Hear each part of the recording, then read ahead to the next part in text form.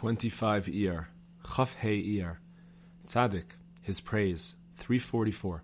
On Wednesday, the week of Torah reading Teruma, I went into the Rebbe, and he told me the following. Lately, life has not been the least bit comfortable for me.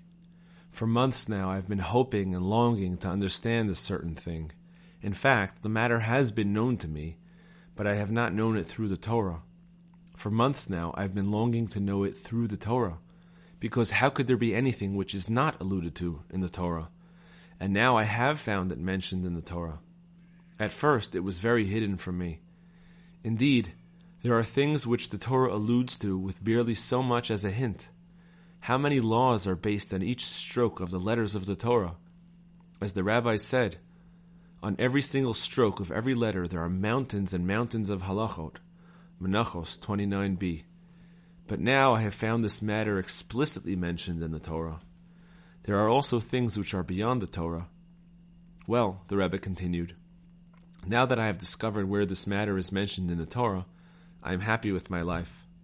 If I had left this world without finding out, then even if I were to find out in the other world, they would have counted it as part of my reward in the world to come. Whereas now, on the contrary.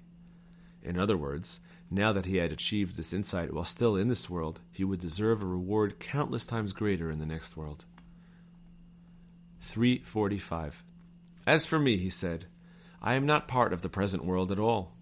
That is why the world cannot bear me. The role of leader is of no relevance to me at all. In the present world, it is not my part to have any authority at all. Even the little authority I do have is really not authority at all. On the contrary, it is laughter and mockery.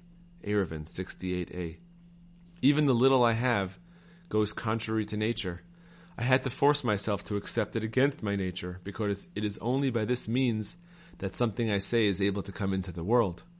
Were it not for the little bit of authority I possess, none of my teachings or conversations and stories would be able to come into the world.